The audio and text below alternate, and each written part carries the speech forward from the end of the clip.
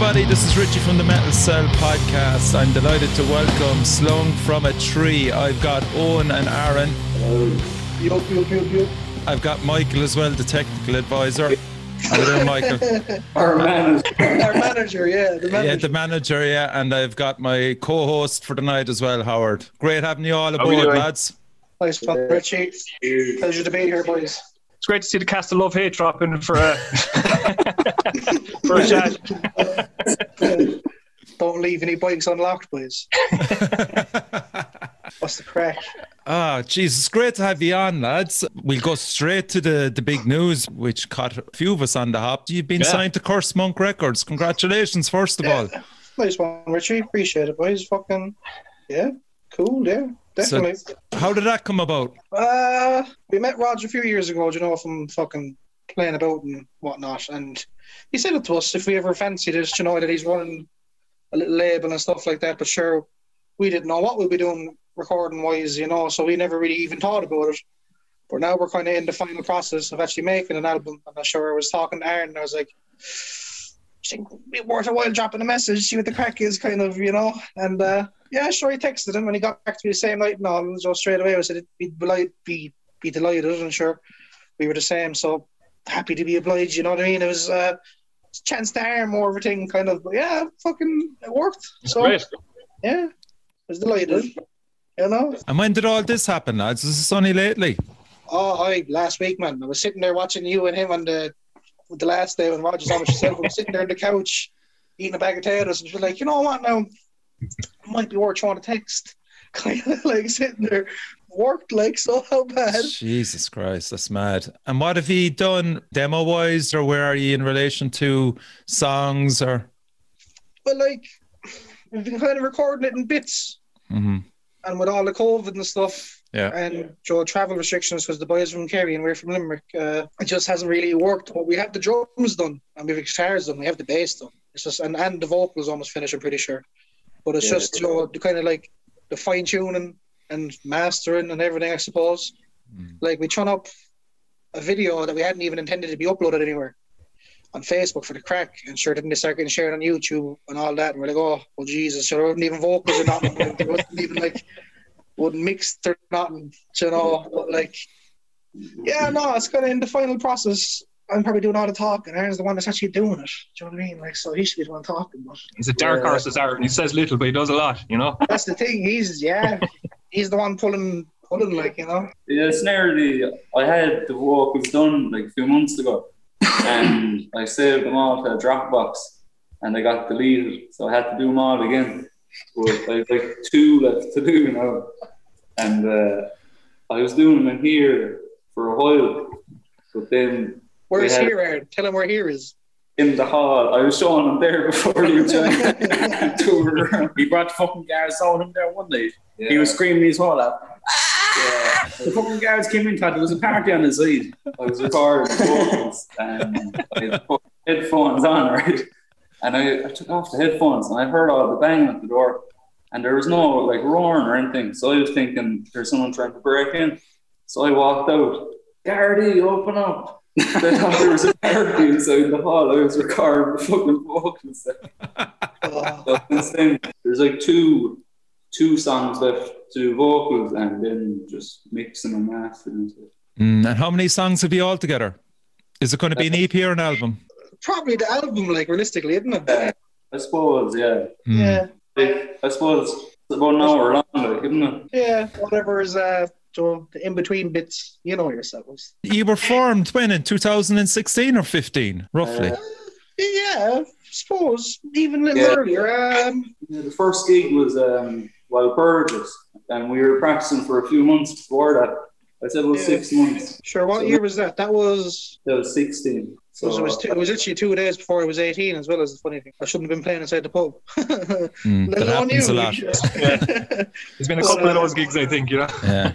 Yeah, sure. Aaron's only there fucking, 18 now, you know what I mean? But what was I going to say? Probably that. We're together the bones of maybe 4, pushing 5 years, I'd say, realistically. It's only fair to fucking ask for an album at this stage, isn't it, really, rather than an EP? It's been a lot of bollock acting, you know what I mean? It's just been bollock acting, tell the truth, Howard, when did you first meet the lads? I'd say probably 2018, I would guess. I was up in our jam room where we practiced in Blackpool. There was your sticker was on the door for fucking ages, slung from a tree, and I had no idea that this was a band. I thought this was merchandise from Five Alive, genuinely. That had been stuck on the wall, you know, and I never really crossed my mind that it was a band. And someone said it to me one day, "Have you seen those lads yet?" And it's like, it's a band. So I think they played with you at the Magnum Pina in 2018, I think it was. And we came up, and I had no idea what their crack was. I wasn't even sure what the bill was. I met you guys before the gig. You were in the band called Slung from a Tree. And they gave me a prep talk. Prepping. And I remember very little of the gig. I just remember talking to you guys outside and fucking 20 minutes after the gig being upstairs, you guys. You're stuck with me now. That's a tendency to sabotage your mental state before a gig. Right on the cusp before you're getting ready to play a fucking show. And a quick chat with the lads will put you right. That's what I'm doing. I'm testing you, you know? Jesus Christ. I think it might have been Monolith 2019 or 2018. And you guys were playing and couldn't believe your age for one. And it was so much, I don't know. You're one of the new bands that came through that reminds me of when I was your age trying to play gigs and just fucking showing up and playing gigs. You know, you look at the likes of God Alone, who are fucking fantastic, and I have nothing but good things to say about them, but they seem like they've come out of a box nice and shiny, and they're there and ready to go. These lads rock up, their fucking pants hanging around their fucking ankles. No leads in order. Fucking 7 pints deep. Fucking, go up on stage. It could fall apart at any fucking second, but it rarely does, and it's fucking great to watch. It's so much fun. Fucking love these guys. Andrew's lucky to even show up a drum kit half the time, like, you know what I mean? So, yeah. Can I borrow your snare? Can I borrow it? I love it.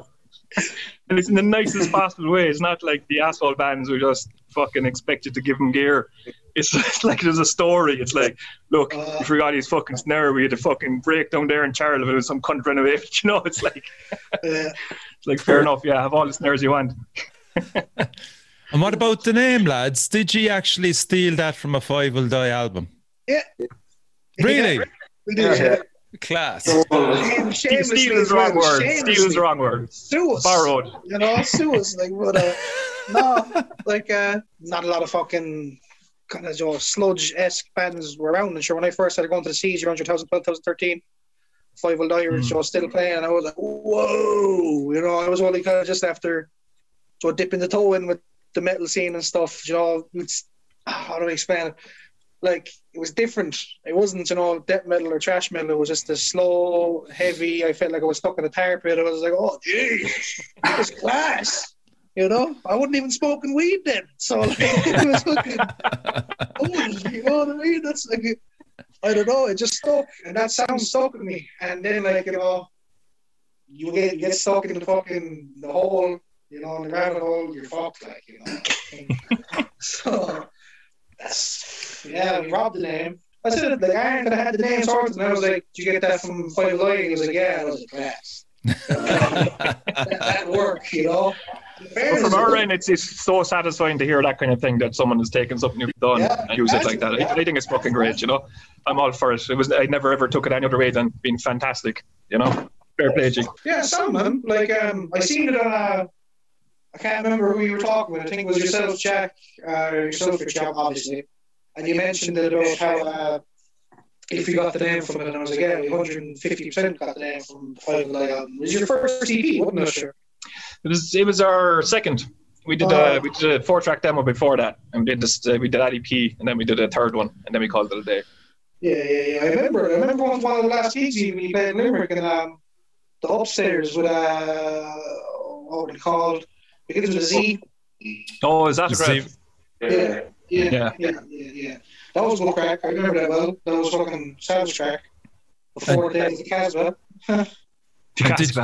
Did Slung from a Tree then? Did you meet up in Limerick as in at a Siege or something, or at a gig? Yeah.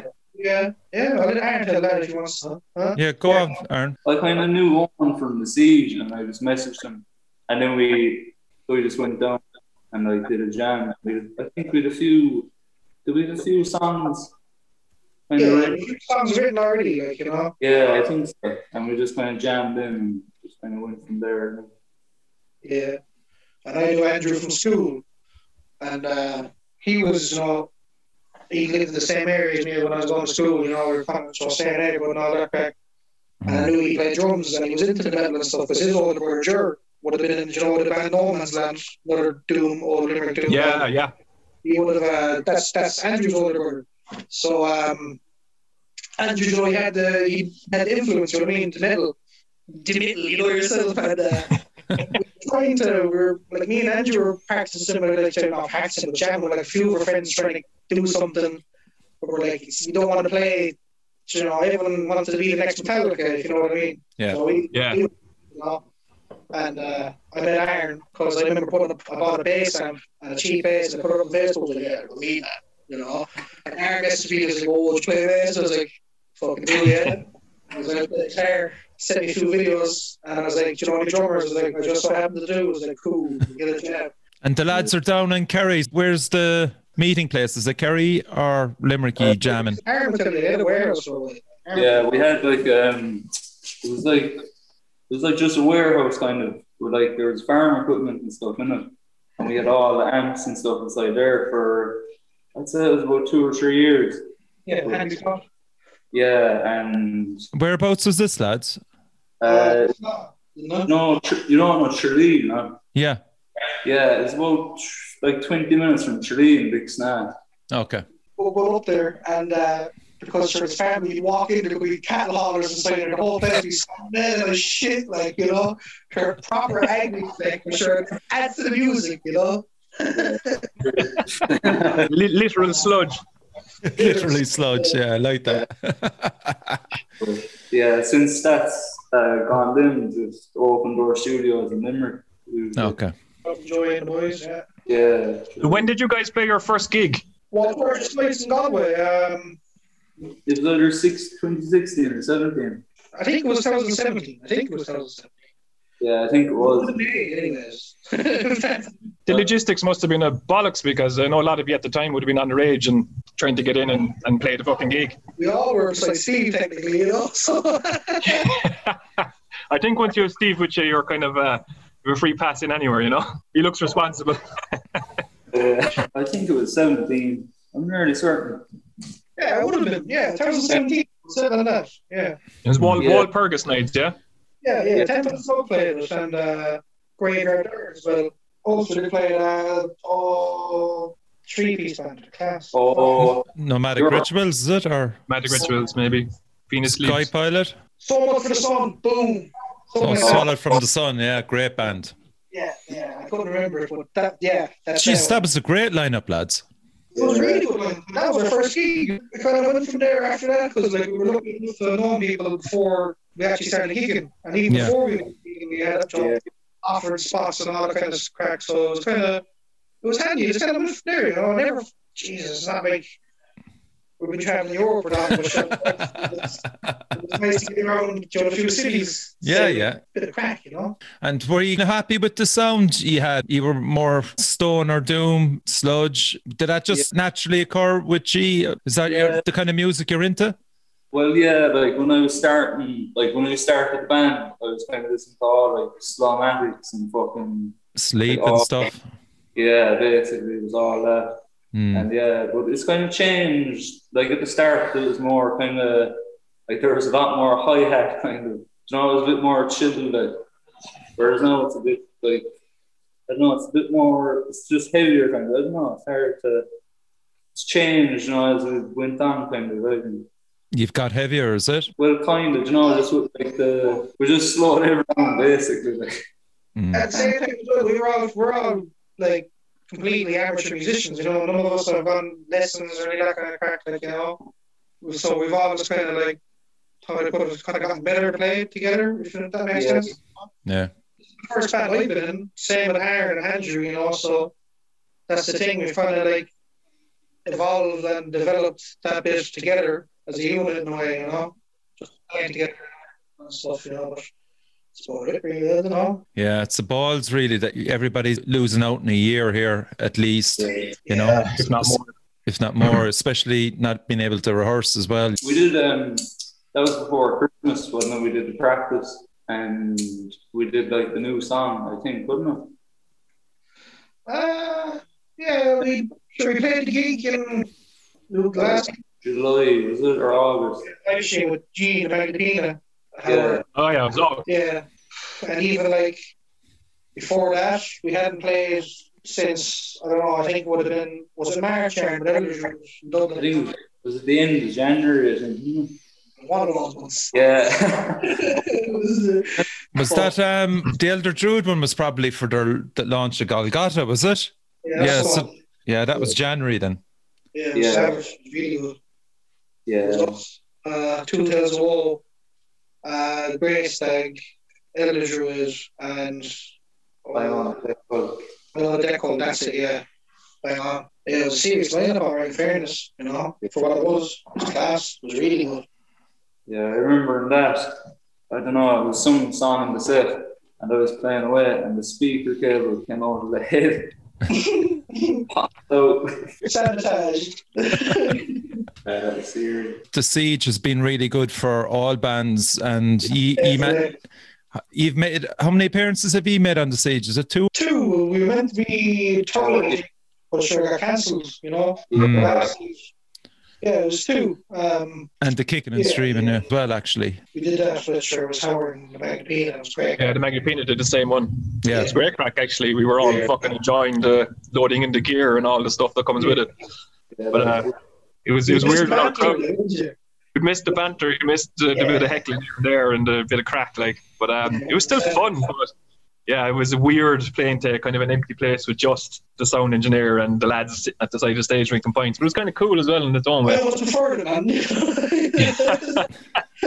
I was saying the same night. People fucking room gigs anyway, so you know. Yeah, exactly. Sound class. Its sound was great. It was like a big jam. It was really cool. Yeah, exactly. I think there might be plans that you could be getting a copy of those videos for your own. I have a copy already. I downloaded it from YouTube illegally. Oh, nice. No, there is footage. There's footage there somewhere, and I think there might actually be more camera angles too. But I'm not 100%. I was chatting to Kieran Cullen about it. He was saying that they plan on kind of editing it up and stuff, you know. So that'd be cool. You know? It'd be fantastic. Yeah, that's a great thing to have as well, lads. Going forward, brilliantly done as well. It just the whole series of it was really well done. Dolans are fantastic. They really look after you, you know. Yeah, Dolans, great place. Did you see the latest one they did? But the last one they did with Zella Cult. Yeah, I mean, that was unbelievable. Yeah, that was premium. Like, it looked incredible. Premium. I was watching that at my mate's house on the 4K TV, and we were like, whoa. Twisted. I think venues are copping onto that now. You're seeing one up in Dublin too, coming out every now and again, and you know, it seems like it's a kind of a medium that's going to go forward with everything, even when we do go back to normal. I can see a lot of streaming stuff kind of maintaining for a few years to go yet, like, which isn't a bad thing. If you spend the money on the camera work, obviously, and the sound, you know. You kind of need to invest in it. That's one example of that one we just talking about. Yeah. Fantastic. I actually met the lads that night. I met the lads from fucking Zella called the Shardborn, because I was at my mate's house and sure we were chilling out, you know, indulgent, we'll say, and we decided we're going to go to the 24-hour, get a few snacks, and sure, who didn't pass on, but the lads are walking up, they're all in great form with the bags of cans and stuff, and the boys, you know. It was so funny that we happened to cross paths, you know. But, classic. It looked like they had great crack anyway, sure. You know, so that's all I wouldn't be a fan of, you know, paying money to watch these big bands fucking play on streams. I know you're supporting the band, but I'd rather just get a few t-shirts and buy the album, you know, rather than trying to fucking watch it on TV and people coming in and out. And, I've seen it a lot with a couple of the bigger bands. Even I think Rover just did one there recently. So pay-per-view, you know, live stream kind of thing. And look, if you want to do it, you want to do it. Suppose bands have to kind of keep on the way at the same time, you know. Yeah. It is strange. I suppose no one was expecting it. They're trying to adapt to it, you know? And that's one thing Bad Rep did a really good job of adapting to it. You know, after having to cancel so much, you know, Christ, I could only imagine the pressure they were under, like, you know. And even getting alternative music out on a Friday night like that in a venue like that is some achievement. Normally you're thrown into the fucking graveyard shift on a Tuesday and hope for the best, but you know, you're seeing these things on Saturdays, Fridays and Saturdays, which is fantastic. I don't imagine a lot of bands would have the gear to film that themselves, you see. This is the problem. It's expensive. A camera crew, you know, they had a... there's ways and means, but it's expensive. That's the overriding thing. Are you going to spend your money on this? Is it going to work out for you? You don't know. You really need to... This is Rich now coming from the camcorder king himself. I'm still waiting for that that footage when I interviewed you up in the corner house. Was it the corner house? Oh man, I hung we did a podcast live in the corner house in Cork, and I hung a was it the roundy? It was the roundy. The roundy upstairs in the roundy. Yeah. I hung a camcorder from the ceiling upside down. I have the footage already. There's an hour of us talking before the podcast ever went live, Richie, and it ran out of battery for the podcast. But the stuff we were talking about before the podcast, there's about 40 seconds worth of it that you could use. Like, oh Jesus Christ! Did you upload the footage from Kicking and Streaming gig? You had like the fucking camera card. I have a lot of fucking B-roll from that. We were planning to do a sort of a mini thing on YouTube where it shows us setting up and all that shit. You know, all the thing the cool kids are doing. Yeah. You know? Well, I've got footage of you guys doing your sound check actually. Like 5 minutes of it. But I do a lot of backstage stuff, a lot of zooming in and you guys chatting together and doing voiceovers as well. You must put that up. It's like the two guys down the back of the fucking church in the Unbelievables. Those are being entrance. No, I must send you on that stuff. It's all broken down somewhere. Or is it? I think you're one of those secret hoarders that just fucking does it on the night and then just puts it aside and I'll get back to it and never does, you know? He's exactly, like I told you, Richie, I'm not lying when I say there's about a terabyte of material from 10 years worth of going to gigs and playing gigs and different bands. Yeah. A lot of bands should be terrified. Oh, you're that way. That's the clips from that night, like. Oh, Christ. Really, what happens? I get 20 seconds into something I've recorded, and someone says something, and I fucking can't. He's gone. That's not going up anywhere. It could be read, out of context. This could be understood in a totally different way.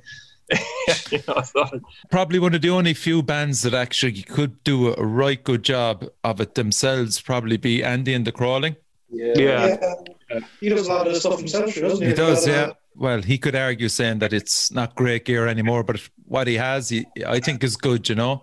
I mean, you all saw the video for Saline, that stuff. He did that himself, like.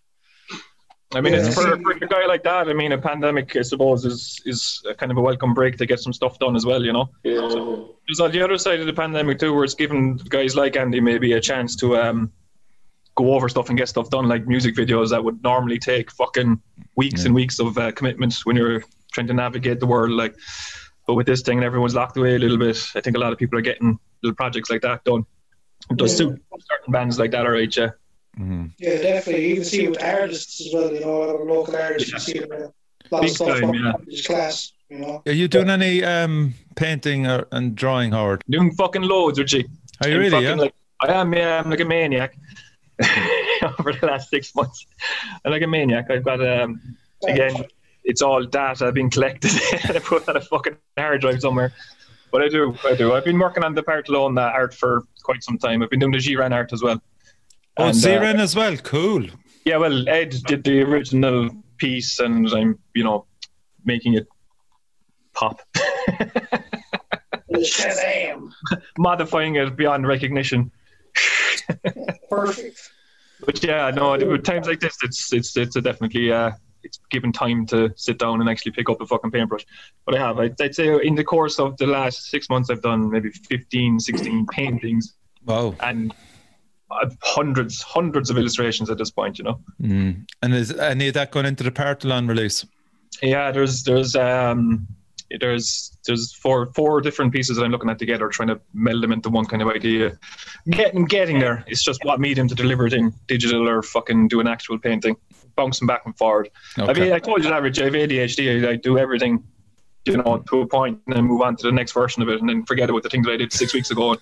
And then like fucking 9 weeks go by, and I find the thing I did the first day, and I use that, and it's 9 weeks wasted of fucking scribbling. Yeah. But yeah, no, it's fun. I enjoy it, but it is manic. It's fucking it is manic. Yeah. What about you lads in relation to this album? Have you thought about who you want to master it and mix it? Have you got that far yet? Yeah, kind of. Like, we're gonna try. I'm gonna try like mix it, master a bit, and like if it sounds shit, then we'll just get someone. Trying to try and error, kind of to see how it sounds. Yeah, that's the thing about this. This is definitely going to be a trial and error kind of thing. Yeah, that's how. Like, even remember, like there was one weekend I came down to record the bass, and like we got fuck all. But I'd like to what you did with Raj there when you sent in a message with Kirsten Munkin, and he responded and said, "I do it." What you should do is have a look at the bands that you're influenced by, the likes of Sleep. See who fucking mastered their CD and send them a message. Yeah. Be very surprised. Even like Sam, Slab Dragger. Yes, yeah, in London. Yeah, he does like mixing and mastering and stuff. I was thinking him, like this. You wouldn't go far wrong with the likes of Slab Dragger. We played with them a couple of times with Five Alive, once with Parklone actually, summer 2018. Very nice fellas, and they know what they're fucking doing, and they have that that heft, I suppose, that you guys are kind of hinting towards. That fucking wall of noise that you feel it in your chest, like. Yeah. A Slab Dragon sound, you'd say, huh? Slab Dragger are fucking great. They're a 3-piece last time I saw them, and fuck me. Very possibly. I think maybe once I saw them as a 4-piece, maybe not. But I'm talking 15 years ago at this point. Well, you gave me a piece of music anyway that I'm going to play. Rough. Is it on GarageBand that you did it, Aaron? Is it? Yeah. All recorded on an iPad. It's called Blazed a Trail. Is that it? Yeah. There's like 2 in the file called Blazed and Confused, the one I sent you. YouTube, like the instrumental song I put up was that, but no vocals. So this one has vocals. Okay, so we'll give this a listen to anyway. It'll give people some idea of where you're going.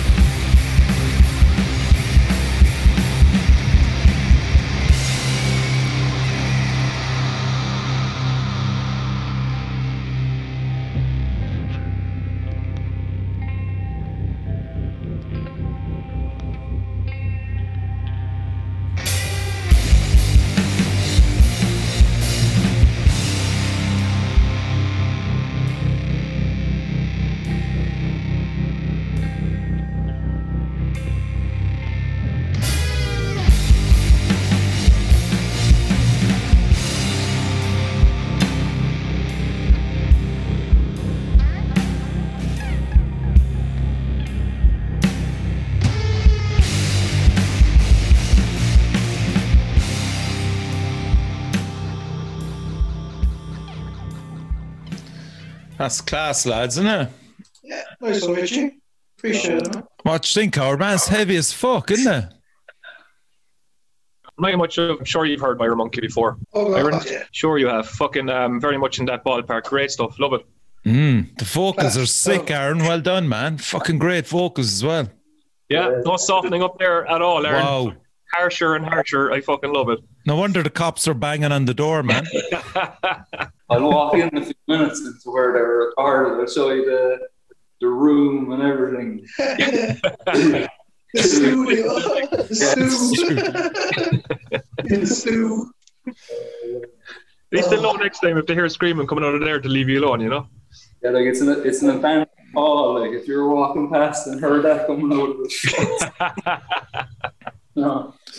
He got it again. Aaron, any teams lyrical wise you're working on? Is there a concept to the album, or just all random songs about different things? Yeah, not really. It's just fucking the usual kind of doom lyrics, like fucking space and all that, like in that kind of vein, like. But, yeah, I suppose there's not much of a team. We're gonna try to have it run, like keep the album kind of constantly running. Have it kind of like in one big part. Yeah. But like, there's no real concept, really, I don't think, anyway. Okay. It's basically just like the set list we've been playing in the past, The set list, it's literally just the set list. Like, the thing is, once we get the stuff, it's kind of like how do they put to rest to the old stuff, Yeah. Yeah. So starting fresh. So yeah. Voyage into the Cosmos, I presume, will make the album, yeah? Oh yeah. Yeah, it's a savage track. Basically just everything we've done live. Yeah, recorded basically, yeah. It's a song we have. Besides, besides a couple of other songs that's future references and that. Well. Yeah. You can't talk about it now. The thing I noticed about from your gigs is that when you do play a gig, it's almost at times like one entire song. It's very hard to know when you've started and you're going to begin again, which is part of the fucking crack. Yeah. But is that something you're going to do on the album itself, or are you going to break it down into individual tracks, or is this going to flow all as one big piece of music? Like Aaron said, it'll flow. Like, yourself, it'll be the drone parts, between songs. Yeah. A bit of fuckery, couple of sounds. a bit of trickery, a bit of fuckery. Special effect. There was a noise I heard in there, all right, that I wanted to ask you about. It was like an oscillating thing, and it's not a guitar, it's not a bass. What the fuck is it? What part was that? Was it like towards the last breakdown there was like a kind of an oscillator, something like a fucking synthesizer or something, or is there wobble, like a wobble? Exactly. Is that the bass? Yeah, that's the bass. How we're going too many distortion pedals, more than force pedals. Christ. It sounds fucking class. Yeah, that's just like trying to I was trying not to make noises. Whoa. There's been quite a few Irish releases over the last few months. Is there any of those albums that you're kind of going, Jesus, makes you want to get an album out? Obviously tunes, nomadic rituals as well. Some quality releases out at the moment. Yeah, it's been crazy, man. Like fair play to all the bands that did release it, because that's definitely a big kind of conversation at the minute. Is the word putting music out now and all that kind of crack. But sure, it's been great. There's been no lack of music at all the past few months. In fairness, it's spoiled the anything, Yeah. Like, I don't know. Like we've had a plan that we would have it put out by now. Sure, we didn't know all this happened. Yeah, when we recorded drums in fucking 2019, wasn't it? Yeah, summer 2019 basically. We recorded drums. Jesus, really? So, yeah. Fucking hell. But because that was the idea, record the drums, and because drums are the hardest kind of thing to tackle, and then the guitars and bass and the rest of the crack ourselves.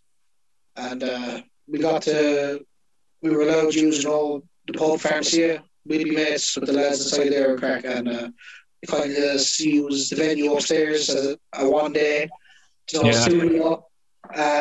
We worked with Chris Quigley, and it's great. It's great. I have to say, there was a bit of a challenge about the fact of recording in your local pub, though, because like we just kept disappearing for pints and like smoke breaks and shit, where we were on like a tight, have to get all these songs done today.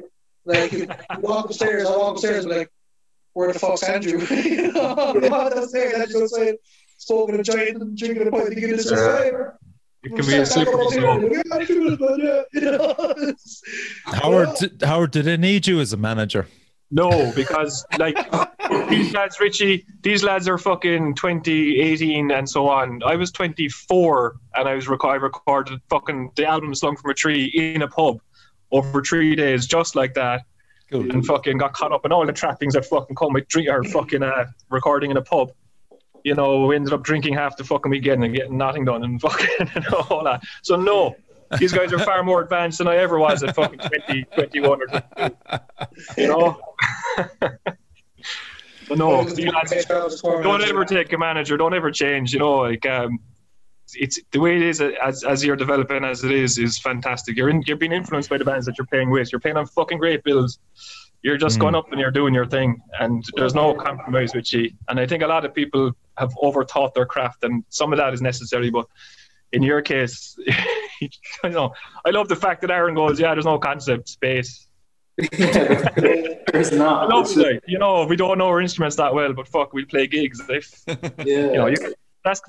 something you can't teach or you can't fucking train or direct. You're doing what you're doing, and you're doing as good as you're going to be doing it in this fucking state of affairs.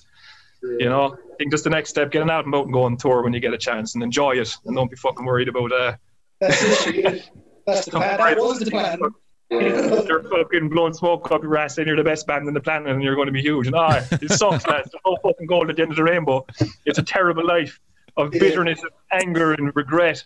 You'll get 50 years into it and wonder what the fuck you've been doing with yourself. But if you enjoy that was the best ever pitch I've ever heard for a time not to manage a band. Fantastic. Yes. Richie for T-shirt, boy. Come on. I'm sorry, Howard. Jeez. That's running, mate, Richie. I'll do his PR. I'll do Howard's PR for him, man. Yeah, we'll have to put that in the album, like as an interlude. More of it. Yeah, there you go, man. I'll give you the speech there. I'll break down the audio for you and I'll send it to you. I would love to hear that back in some fucking mad form. Fucking weirder the better, Featuring Howard, produced by Rich. Don't do what you're doing, but enjoy it while you do it. Yeah. Fucking classic. Aaron, is all your recording and stuff? Mike, stop yawning. I'm not that fucking bad now. I just saw into the abyss there of Mike's mouth. Fucking camel horses there falling asleep. Wake up the fuck. You'll just see it now in a few minutes. I'll go on, boys. Have a small about 3 drinks. Put a few more coins into the meter there, lads, in case you just go into darkness, for folks. Yeah. But Aaron, are you self-taught in relation to recording and stuff as well? You've figured all that shit out yourself, yeah? Yeah, just kind of YouTube more than anything, Brilliant, why not? Yeah. Yeah, just searching up how to do this when you need, just kind of figuring it out as you need to really kind of.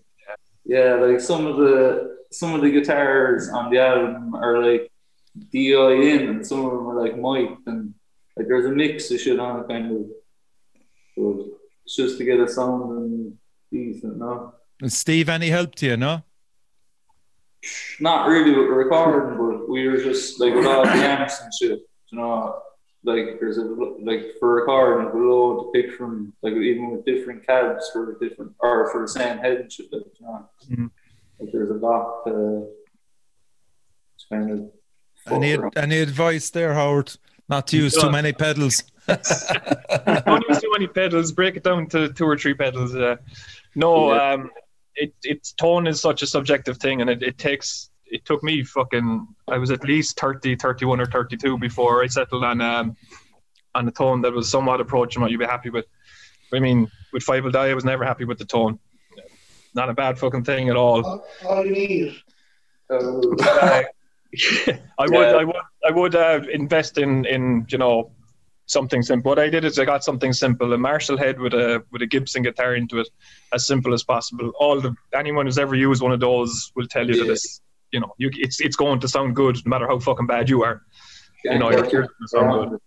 But I would go towards that as sooner rather than later. Get yourself a Marshall JCM head, and doesn't matter what fucking cab you go through.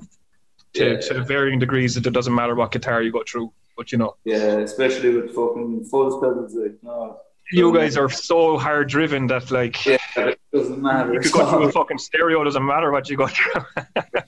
Part of the charm of it, but you're figuring out your sound, and you're going to see a lot of bands that you play with that you're going to like the sound of, and I think that you'll start picking up a few bits here and there. But I let it develop as it's doing, as you're going. I wouldn't be rushing for that some sort of holy grail. There's no gold at the end of this rainbow. It's just fucking, a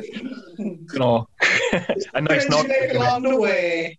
Which is true. I know that Eoghan has that. It's the Ampeg little mini stack as well, which fucking was one of the best sounding bass rigs I've heard. In terms of the size that it is, you get a lot of oversized stacks and things, which does have its impact. But in terms of hearing what's going on, I mean, Eoghan's little Ampeg mini stack is fucking great. I remember I brought it for the gig, and you were like, "That's the fucking amp," because the amp itself is only the size of your head, Yeah, you can throw it in the back fucking seat, literally. So fucking, wait for small little Eoghan and some come off it. That's it. And I mean, you've no need to deviate from that for quite some time. I don't think you're sitting in my corner and doing the job. You know what I mean? I'm actually currently as a laptop stand, as a matter of fact. A multi-purpose thing like that, you got to have it. You can fucking rest your ashtray on it. You can put your beer on it, put your feet up on it. It's a great thing too. And did you invest in any gear over lockdown, lads? Yeah, this damn thing. Yeah. I literally bought it in March. I bought it in Cork. Pardon me. Yeah. I got it in Cork, and I almost think it was that weekend that everything was like, boom, that's it, we're locking the place. I was like, fuck yeah, I got it time. You lads know John Quill, don't you? Yeah, fairly well. He's a rap zone. Yeah, savage. It's a nice little fucking fuzzy little thing. Really cool thing. I actually, I got to see, I was down. One of the Coghans showed me one of those, actually playing through one of those. One of the Coghans wins, I think it was either Kieran or Eoghan. But he makes great pedals. But that's another thing, sure, even Aaron on board me, like the little Irish pedal scene is crazy as well, isn't it? It is. It's lads, it's really good. Between Moose and John. I got this over the lockdown. The Moose Battle Hammer. Yeah. That's Moose, isn't it? Yeah, Moose, he is fucking, the pedal's crazy. The first time, I didn't even, when I got it, I just set it up and I clicked it, and before I even pushed the bit, I was like, oh, yes! I didn't even, hit a string or not, and it was just sound. Didn't even have the amp fully on, but savage, some piece. Yeah, Bones from Dread Sovereign, that's the podcast out tomorrow. He swears by those now as well. Yeah, I mean, I hear Moose's name come up everywhere I go. I mean, the amount of fucking lads who have pedals by Moose that you would never think, and it's just you're in, I don't know, somewhere in England or somewhere anywhere else, and every now and again you'll have a look at someone's board to see what they got, kind of thing. And the amount of Moose pedals on it, and the lads just singing praise about how great the fucking pedals are, and they're right, because anytime I've ever fucking used one, it's been spectacular, Yeah. And is that all? Is that just purely word of mouth, Howard? From what I understand, it must be, because this Moose is doing this, I must say, 15 years. I mean, I'm thinking back to being on tour in 2010 and 11 and seeing Moose pedals, When we recorded with Shawnee that time, Shawnee had with Partalone, he had an array of different Moose pedals. And, they were sounded fucking great, but the only reason I didn't use them in the end was that they were so different from what I was using at the time. They could fuck around with the sound for a bit. I was happy with what I had, even though it was you could hear the guitar singing through things, and you're like, Jesus Christ. But I I don't know, the songs are written with the other pedals and things like that, so I didn't delve in at the time. But the amount of people I've come across just show me the pedal board with a Moose pedal on it, and it's just like. And what price range are they in, lads? 80 to 180, I think, is what I usually. Yeah, basically. They're all handmade, like, so that's fucking awesome. You know, I've never seen a bad word said about any of his gear, and it's unusual because people over in Ireland, and especially pedal board people and guys who are into pedals, are so fucking bitchy at times. Seems to praise the whole time, like. It just seems 100% good feedback. Yeah. Use, another job. You see, but that's the thing. It's not just metal as well. Sure, it's going right across. Aaron, tell me what's the name of that Dublin indie band, Aaron? Fontaines. We showed out Moose lately. They're recently seen it here. No, we use hashtag. You use hashtag Fontaines.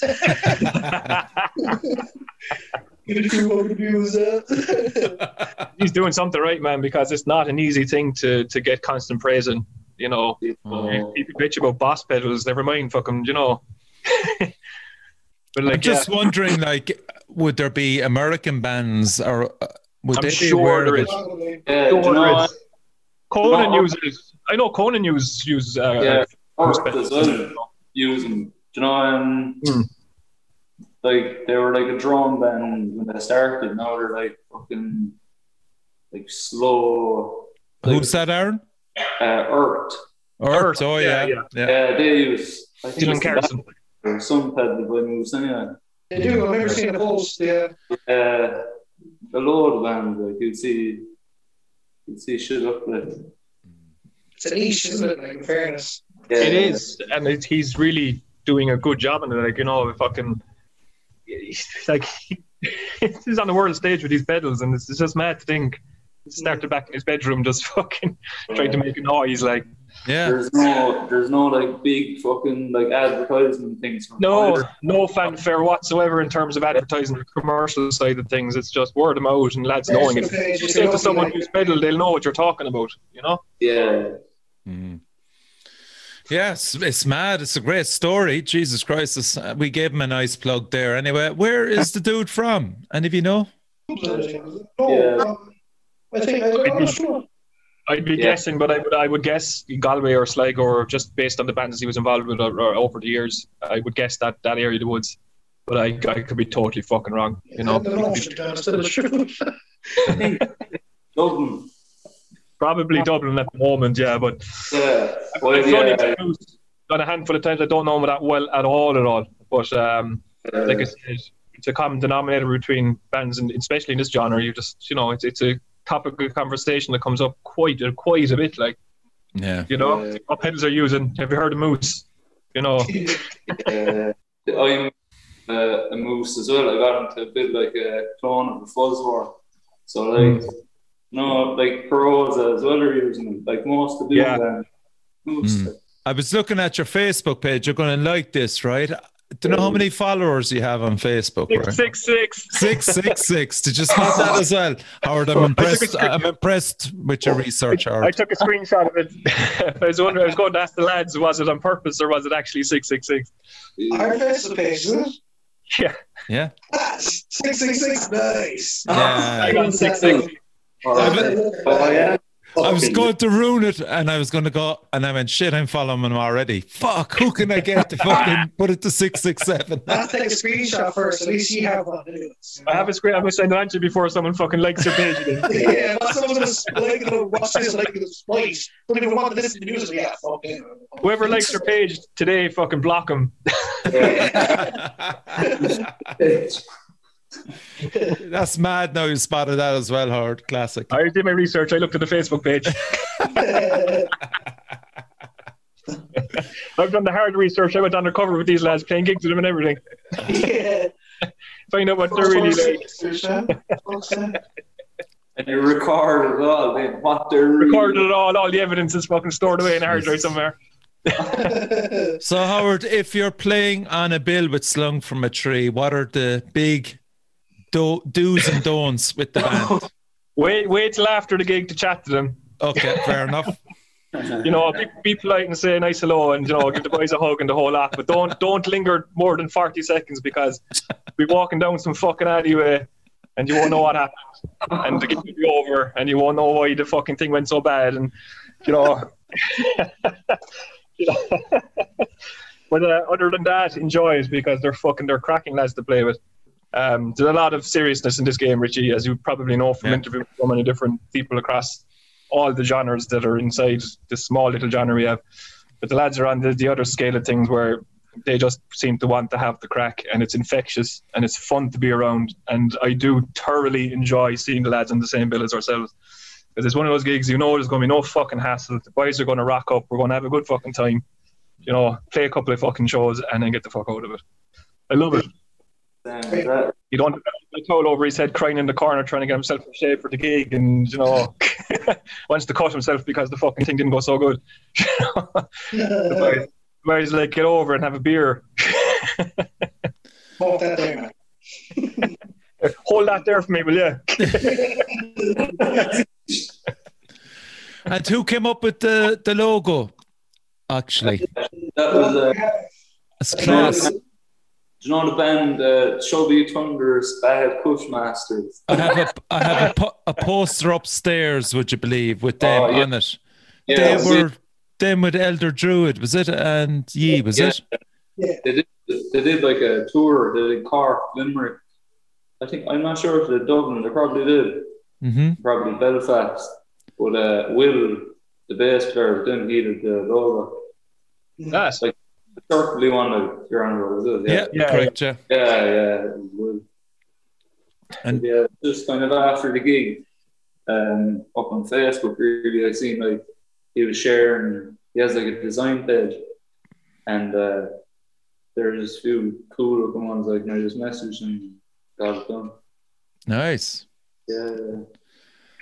And are the gigs that you've played, lads, that you actually can't remember? It's I suppose. I can remember all of it. Tell the truth. Mentioning the band that Chubby Thunder's gig, fuck me, there was parts of that was a blur, alright. Yeah. And Christ, that was a heavy one. Metal United that was I saw you that day, actually. Yeah, that was in Cypress Avenue. Yeah, we saw the lads going for a walk. Walking and doing the gig, tell the truth. You know what I mean? But you were on, what time are you on? You were either on at 12:30 or 3:30 that day. Yeah, you're on, actually.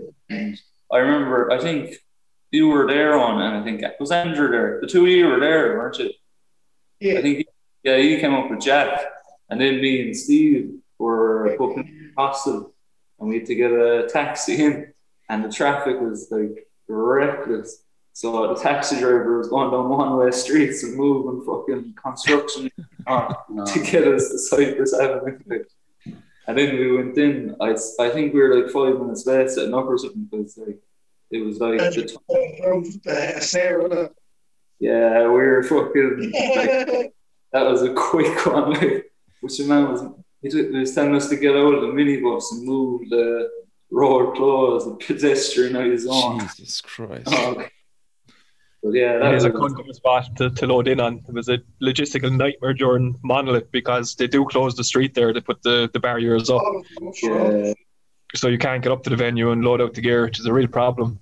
Yeah, I remember, I think it was Monolith, the Culhans, that had like a wheel trolley thing for moving out the gear. And I was like, that's perfect, really, for that. It's grand after 4 o'clock. You can actually pull up outside the venue itself, but if you have the gig starting at 12 or 12:30, you're goosed.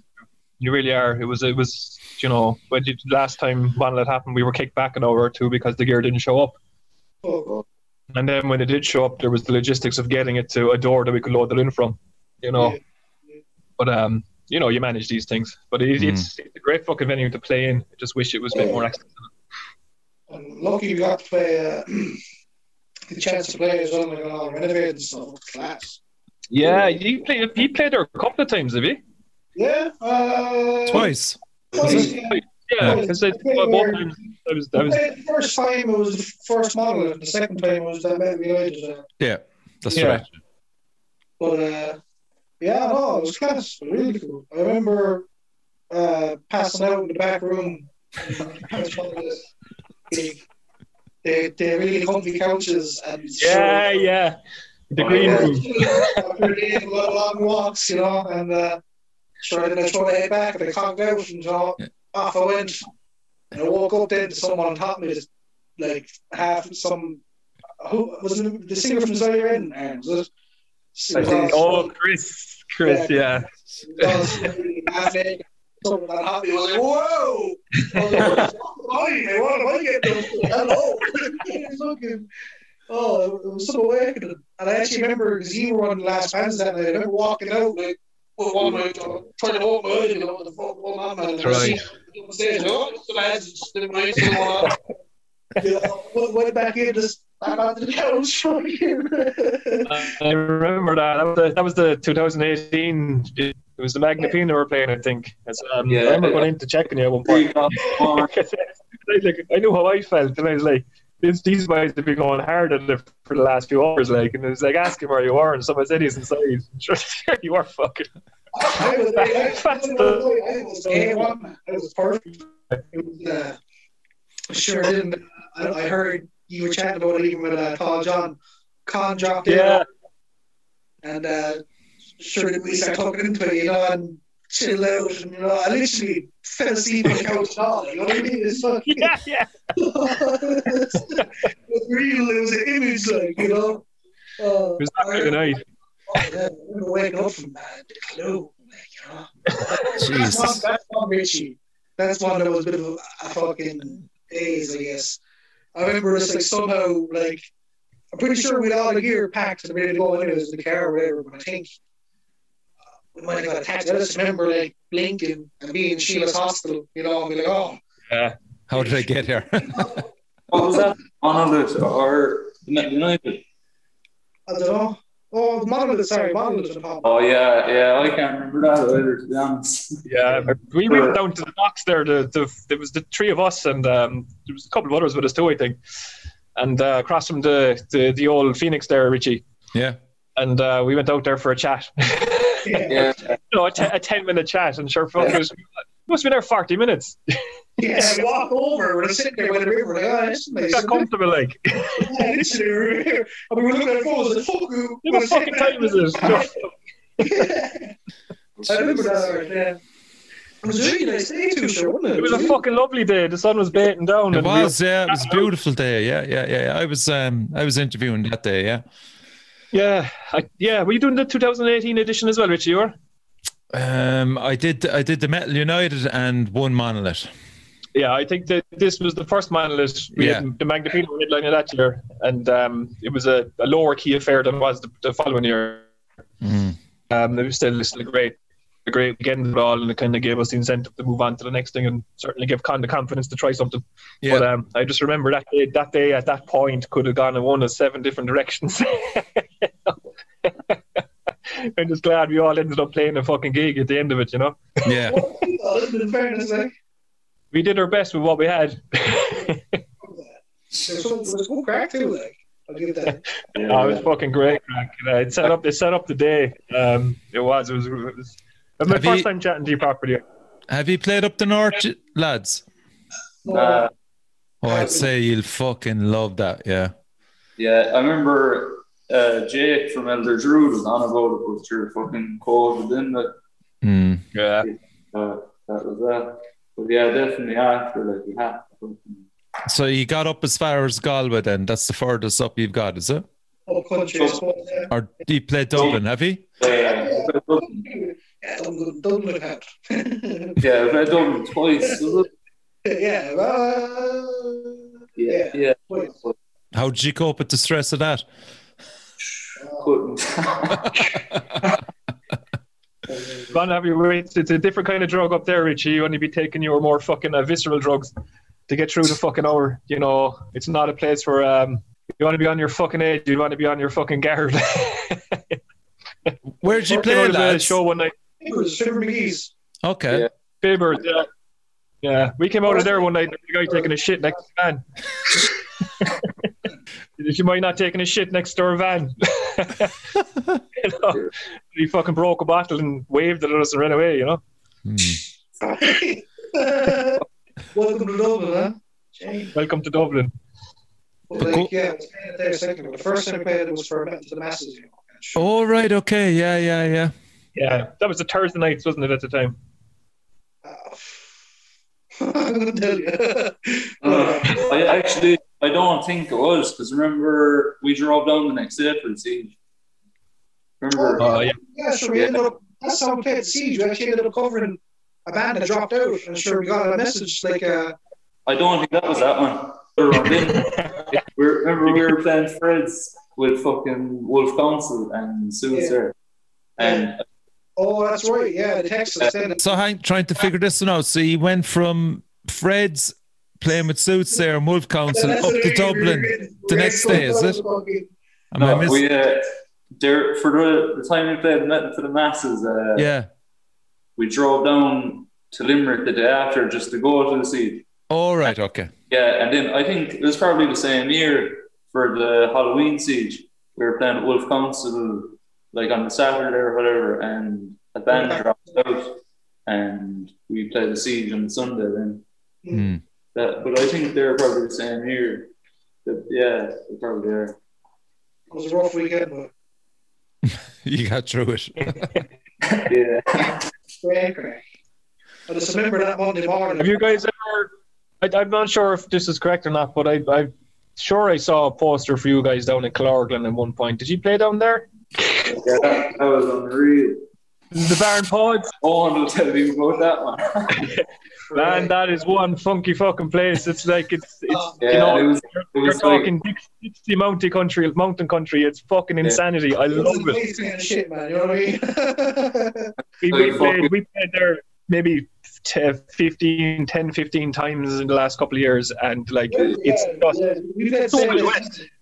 The Wild fucking West down there. It's mental. I love it. But I remember seeing your fucking name up in the thing and telling a few lads to make sure to go check it out. Was it Battle of the Bands or something? Yeah, it was like the night of the fucking storm as well. There was like a red one. And I bet you there were still people at the fucking gig. There's Really? There's literally no one there, man. It was fucking phenomenal. I've never seen something like that. But like we arrived on sure, what was his name? I can't remember. The place is actually cool. It's a savage little spot playing. It is wild as fuck. It's literally a barn, Richie, out the back of a pub. A literal barn. And I think our Chaos played down there as well. A couple of bands played down there last summer. There was a Battle of the Bands that had like Red Sun Alert come into play. Red Sun Alert, yeah. They played with us at the same one, but they had to pull out because of the fucking weather. They said they wouldn't chance coming on. We thought at one stage you up there, I didn't know it was yeah, we were. Sure, the gig didn't start till fucking. How many bands was it playing? It was like only 3 or 4 bands playing. We didn't get on to the play till like 12 o'clock. That's a joke. It was actually fun. Like, I remember like lying down on stage, like lying down. Yeah, lying down. Just like, it's something to be in bed. You know what I mean? And, we had our backdrop stolen down there from the Magnapina. Really? Stolen? Yeah. Someone took it. We went through a phase of playing a lot of gigs down there the last couple of years, and every one of them was just more impossible to explain than the next. I'm sure there was one day we arrived down there at about 2 o'clock in the afternoon, and it was a sunny old day, and Carlsberg were sponsoring. It was the goat thing, whatever the fuck they were doing there. It was like Hayfest. Yeah. We walked up into the beer garden there outside the barn, and there was a lad. He was about 12 years of age. He's top off in a pint of boomers, and he was sitting on the roof of the fucking barn. Nice. He just shouted, "Hey, where are you from?" I was like, "We're from Cork." Yeah, Crandall Defrit. And fucking down the fucking thing and climbed back down the wall. He's like, Jesus Christ, did that just happen? Like, there was a lad came in with his dog one day just to show the dog the gig, and then off he went again. You know, it's fucking mental down there. Like, these are the things I can tell you. Like, but fuck me, man. I've seen some stuff down there I never see as an adult. It's quite I know exactly what you mean. yeah, fucking, it's an experience, like, but Yeah. Come on, Aaron, you're from that neck of the woods. Yeah. Just every day for me, like, no. Basically, little people. Yeah, you fucking scramblers not flying past you. Horses. Yeah. It's mad that there's a lot of music down there, you know, because there is a lot of alternative music kind of happening down there, which just seems like the most odd place for that sort of thing to happen. You know, there's a bit like there's really nothing in the town here, but mostly wedding bands. Yeah, go on. Talk your shit. My father and shit. Go on. Oh yeah, my father. A band there, a band called Hank Pope and his Black Magic Orchestra, and they were fucking. They did a backup band for. They were a backup band for a few. They were doing a gig there with U2 one time, but like they were way down this obviously. There was a couple of bands playing, and they fucking. There was a couple of good stories. They threw top of the pool table out a window at one of them, and they fucking unscrewed the toilet from the bathroom and threw it up on the stage one day, and they started to fucking stand on the bench. But Jesus. very artist. And what were they called, Mike? Hank Pope and his Black Magic Orchestra. As you might find a bit in SoundCloud, it was kind of punk rock back in 93, 4 kind of. So they threw a toilet bowl up on stage and stood in it. Yeah. That's a great idea. It's amazing how stuff comes back to haunt you, right? Because I'll tell you a good one now. I was in Amsterdam. Fuck. Yeah. That's how we know it's there. Yeah. And we'd weed is right. Weed, indeed. Yeah. So there was that and some tabs as well taken, and we went to see Mudhoney in the Paradiso, which was a famous venue in Amsterdam. The church, isn't it? Yes, correct. Rammstein video comes from there. Yeah. Really? Okay. Rammstein did Fire video, I think it is. Okay. Jesus. Grand. Great Anyway, spot. so a great night was had, and somehow or other, I came round and I'd both my feet in a toilet and I was flushing frantically the toilet onto my feet. Jesus. I have no explanation for that, but it's just that the way that just came up there with the toilet bowl and people standing on it. Yeah, that was Mudhoney in the Paradiso. No experience. Yeah, I never found my shoes either. Just went barefoot around Amsterdam for the rest of the night. Probably went straight down the toilet. Sure, I only went over there last year. I think it was to go over and see Sleep. Oh. Yeah. That was a holiday.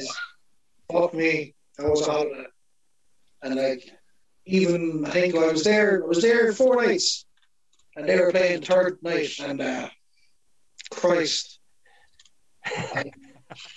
You might as well be sitting at home fucking pulling the lad off yourself as going to see a band. I remember going into the venue. I remember we were trying to find a venue or whatever. You know, Amsterdam's a small enough city, but It is, yeah. Lanes and lefts and rights and backs. You know, it's such a compact city. It's actually you walk past something twice rather than realizing that you're looking for it. But we're walking around looking for the venue. We got there anyways, and big enough spot, Milkweg. It's called. Milky Way. Yeah. But I probably pronounced it there. But I think there's more than one stage, because when we were on, there was kind of like a couple of different lines, and we were like, oh fuck, I wonder which one it is. It got around the corner. Followed the smell. We got the smell. It's the puffs of smoke. And I was like, yes, it's that line. So we go in. A band, I don't know if you know them, Fair Overlord, we're supporting them. They wouldn't be metal or nothing, kind of like an alternate, kind of like a shoegaze kind of a thing. You know, that kind of like music, if you know.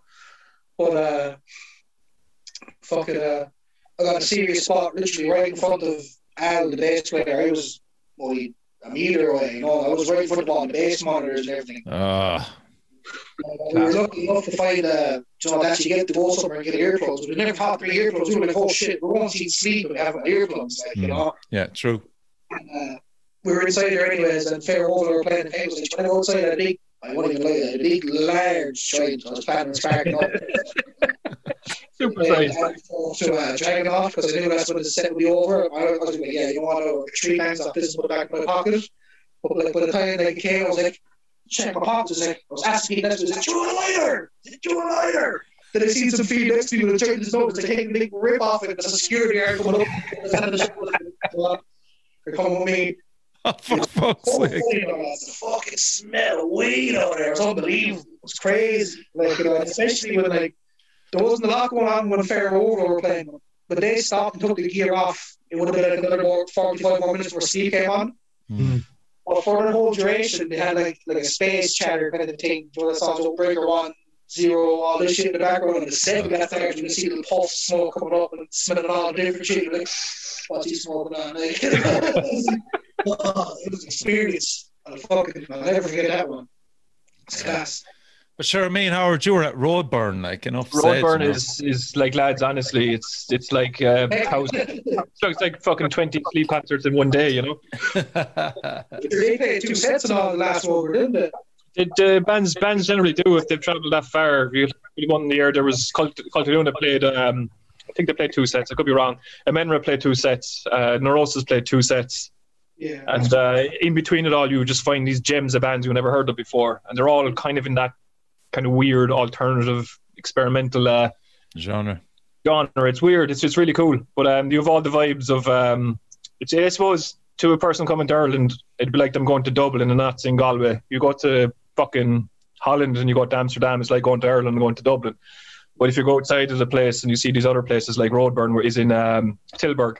Tilburg, yeah. And Tilburg is a whole different city than fucking Amsterdam in terms of vibe, layout, and experience. It's worth doing sooner rather than later. I'd highly recommend just going as a punter and enjoying it. It's so much fucking fun. Yeah, we're planning on going back to Holland. We were going to go to one of the other cities, like, you know, because Amsterdam's cool and all that. Like, don't get me wrong, but it's tense, you know, for a small city. Can be, and then after dark, there's a bit of an edge to it in certain parts that you'd want to be avoiding. Like, fucking right, man. You know, I had a knife pulled to me over there one year, 2002, I think it was. I was there with a drummer from Partholon at the time, and I was on the main street at about midnight, and the guy just whipped out a knife and asked me for my change. You know? Happened to me as well, yeah. You know, and I died about 40 cents in fucking coppers, like, and he just gave him the fucking copper. But I didn't realise how serious it was, you know, because you're so fucking out. It was fucking, they stole €100 off me, I think it was, out of my wallet. But you learn less in those places. When I was there, because like even you're walking around the alleys, you have some feet come up from the shadows. Oh, you want to buy drugs, literally. Yeah, whispering in your ear, going ecstasy, and you know, this kind of shit. The whole 4 nights I was there, it didn't happen at all. The 4 nights, my mate being like, lads, I haven't been offered drugs on the street once. It only take for us to walk through the red light district and someone feet in my ears like, hey, yo, ecstasy, chips, okay. And I was like, boys, and I just turned around and the dude was just like scurrying back into the shadows. Changed massively in the last couple of years. The last time I was there was 2 years ago, I think it was, and there was none of that. It was a much cleaner place. Pure tourist trap now. Tourist trap now, and you know, it's lost a bit of that initial charm and things like that. But if you go outside of that place and see, the Utrecht is a fucking amazing town. Highly recommend that. But Tilburg and Roadburn married together is just it's a match made in heaven. It's a fucking amazing place to be. That's fucking class.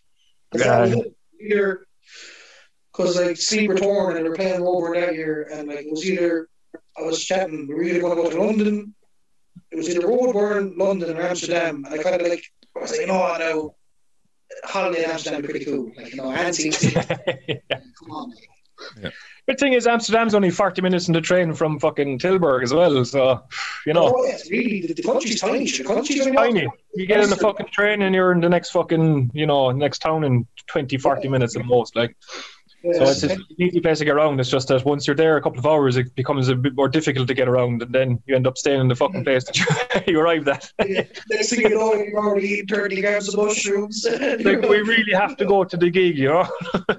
There you go, yeah. I stayed in, the last time I was there, I stayed in the Botel. It's a liner. Oh, yeah, I stayed there myself, actually, years and years ago. Dodgy, man, dodgy. Yeah, that part of town is not I wouldn't be going home late, like. Yeah, I was only been there twice, and the second time we just stayed somewhere like really city centre. But the first time we were like a good, even though it's not that far out, we were about 4 or 5 kilometres out of the city, which is a distance you wouldn't kind of walk it if you didn't know the place. And like you're walking through the city, things got less nice, you know. It's the only world outside there, like. No, it was still, don't get me wrong, it was still a nice place, but like, you know, you do notice the differences. Like, you know what I mean? I think it's an Irish thing as well, that we're just, when we go abroad, we just walk there. We'd be grand. We'll find it. I think that's just pure Irishness. Yeah, go on Google Maps, you get stuck. Yeah, you kind of think if you're telling me you're Irish, you'll be okay. But I was there the same fucking trip, actually, 2002, and homeless guys, a big thing at that time was homeless lads would come up to you and ask you for something, and they'd be like, you know, could you give us $1? Could you give us a fucking this, or give us... What year was that, Howard? Can you remember roughly? 2002. Okay. Yeah, I reckon it was 2002. It may be 2003, but probably 2002. Yeah, okay, go on. And this lad came up, and he was an American, and he was homeless, and he was pestering us on the way down the street, and we were kind of, would you ever fuck off and leave us alone? And we got down the street and realised we had to go back up the street to get where we needed to go. So we had to pass him again, like. And he came over and he was just like, oh, man, where were you from? And I said, is Éireann Misha? And he higam and kesht.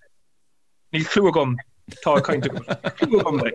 You know, and he goes, oh, man, you're Irish. Connors talk. And will arrogant a good. And will arrogant agus ishka a good. It was like, oh, Christ, man. Oh, fucking this motherfucker really speaking fucking Irish to me, asking me for water and money. So I did. I gave him a tenner and I gave him a bottle of water. Oh my God. I thought I had this guy pegged and just pretend they wanted to can't speak English. That's so good, man. Classic. Kind of talk to a man and we'll in it.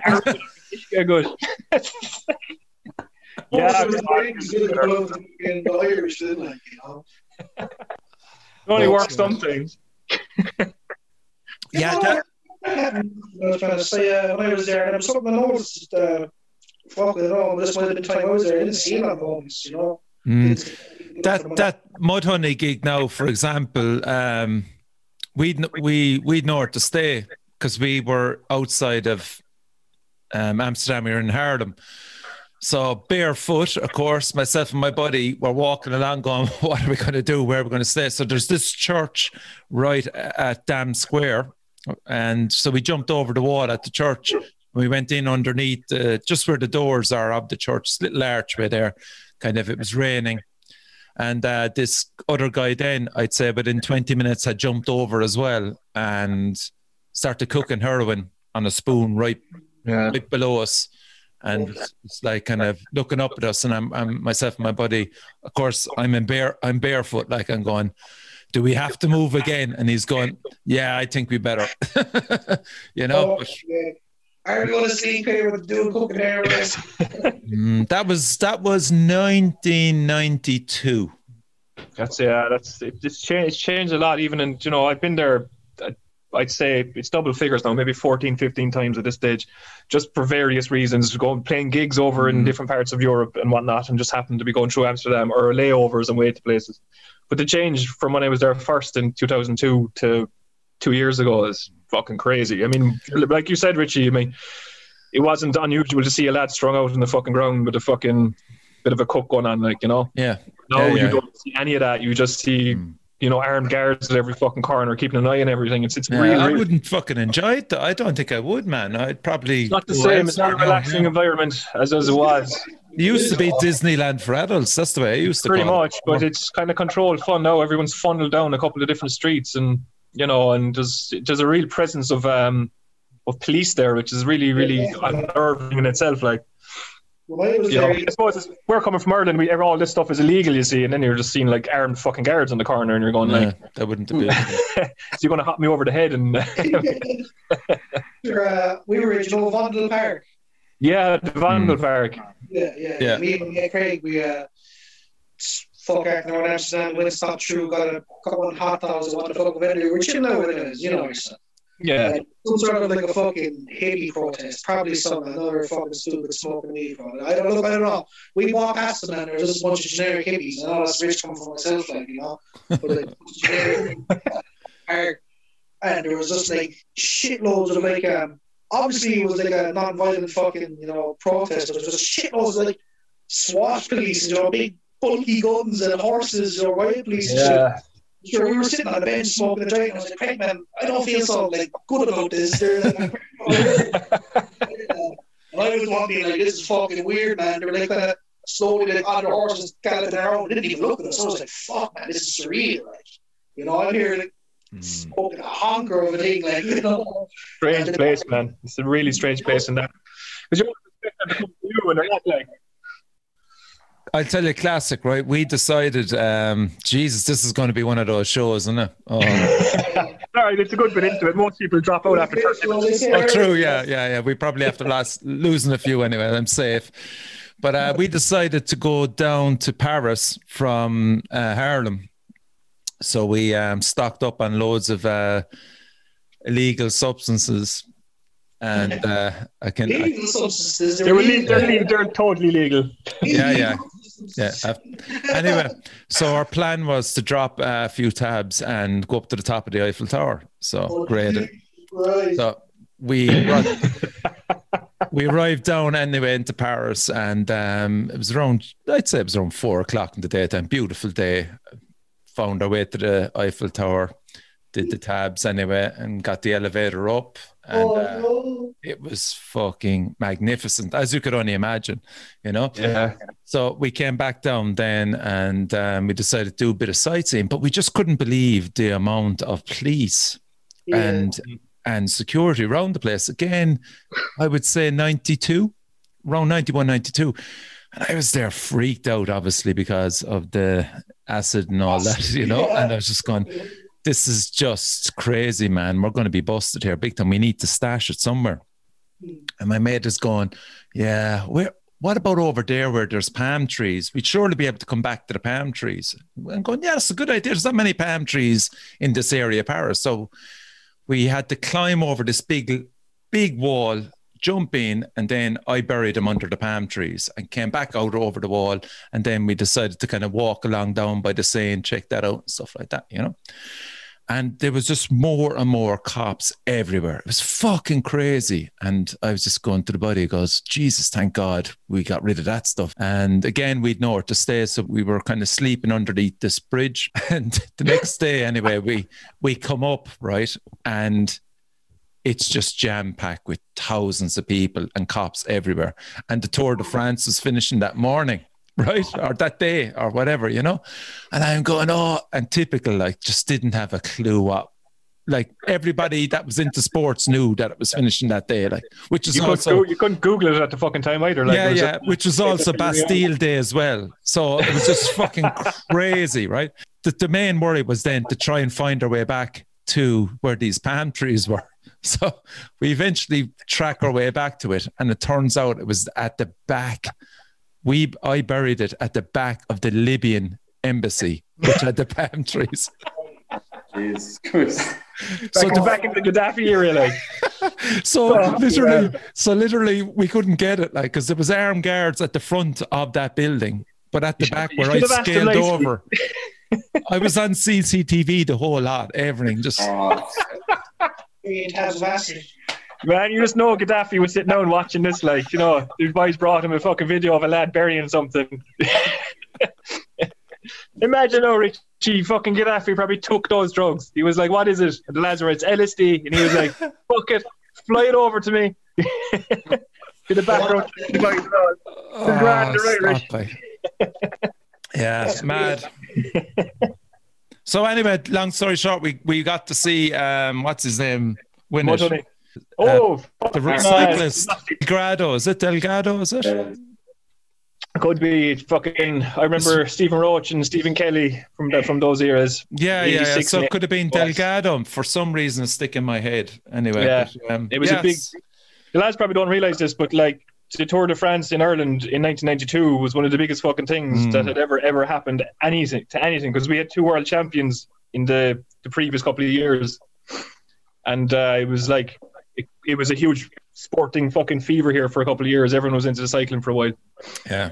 And here I was roaming around, not even having a clue that it was finishing the next morning. People were killing, just to see it even.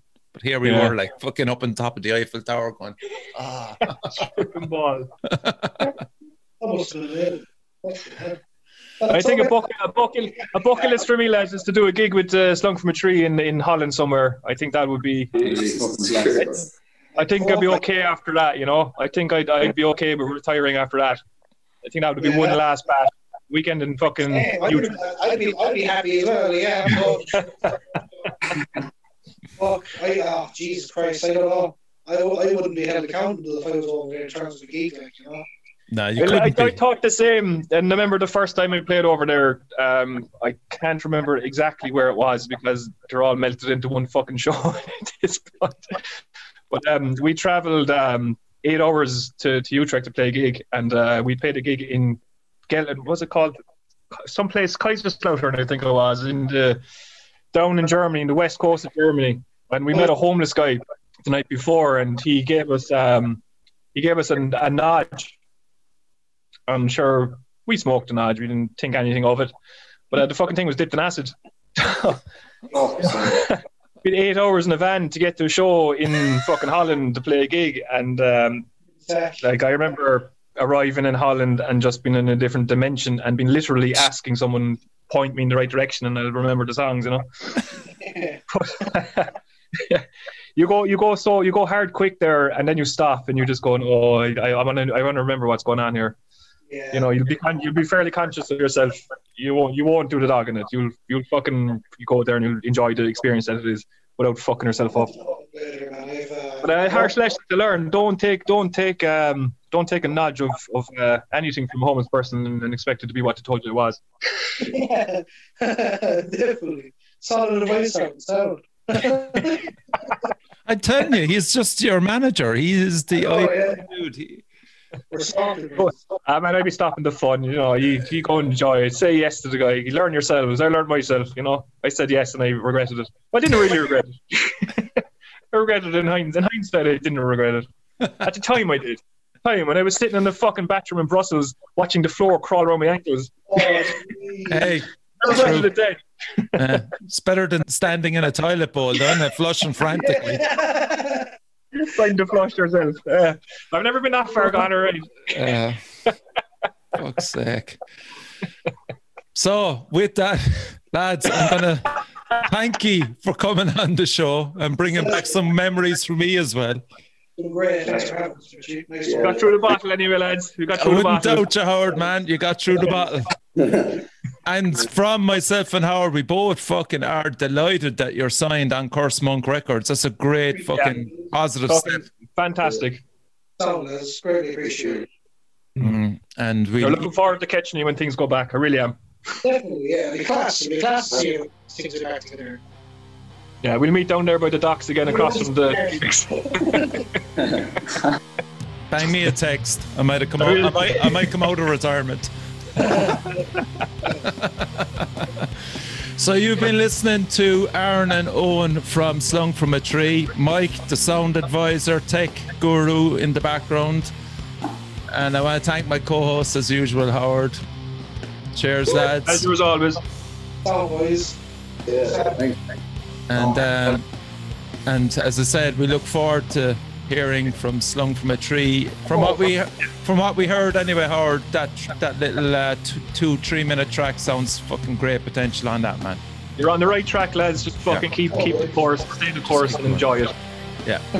Definitely so nice. Cheers, lads. You've been listening to Richie from the Metal Cell podcast. Hit that subscribe button and take care. Cheers. Hello, Richie. Bye.